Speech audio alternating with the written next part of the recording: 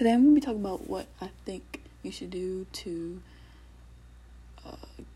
become happy and how happiness relates to a life more abundant. So I believe that in order to be happy, you need to do what is your passion, whether that's music, art, sports, dance, singing, whatever makes you happy, you should do it, and don't let other people's opinions affect you. I know that like basketball makes me happy, so I play a lot of basketball. Spending time with my friends and my family makes me happy, so I do that too. And like other little hobbies like fishing and cooking, stuff like that. Those things make me happy as well. So I try and do them as much as I can. I believe that to also have to live a life more abundant, you gotta have no worries.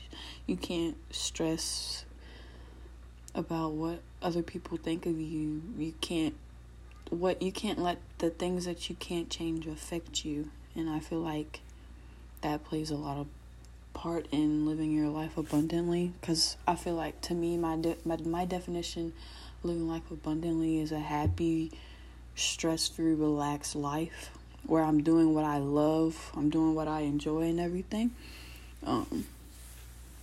So my happy, stress-free, relaxed life would be like what I do now: playing basketball, hanging with my family, doing the little hobbies I enjoy. Still gotta work on the letting people's opinions affect me part. We're working on it, but it's fine.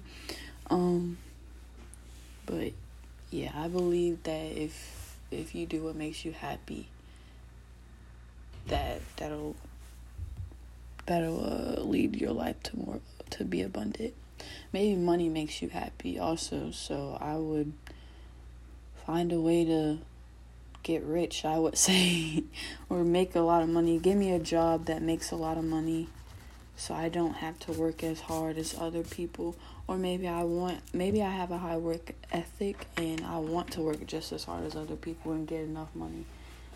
Whatever you think that you should do, I would do it. And that's just how I think a life more abundant would be in my definition.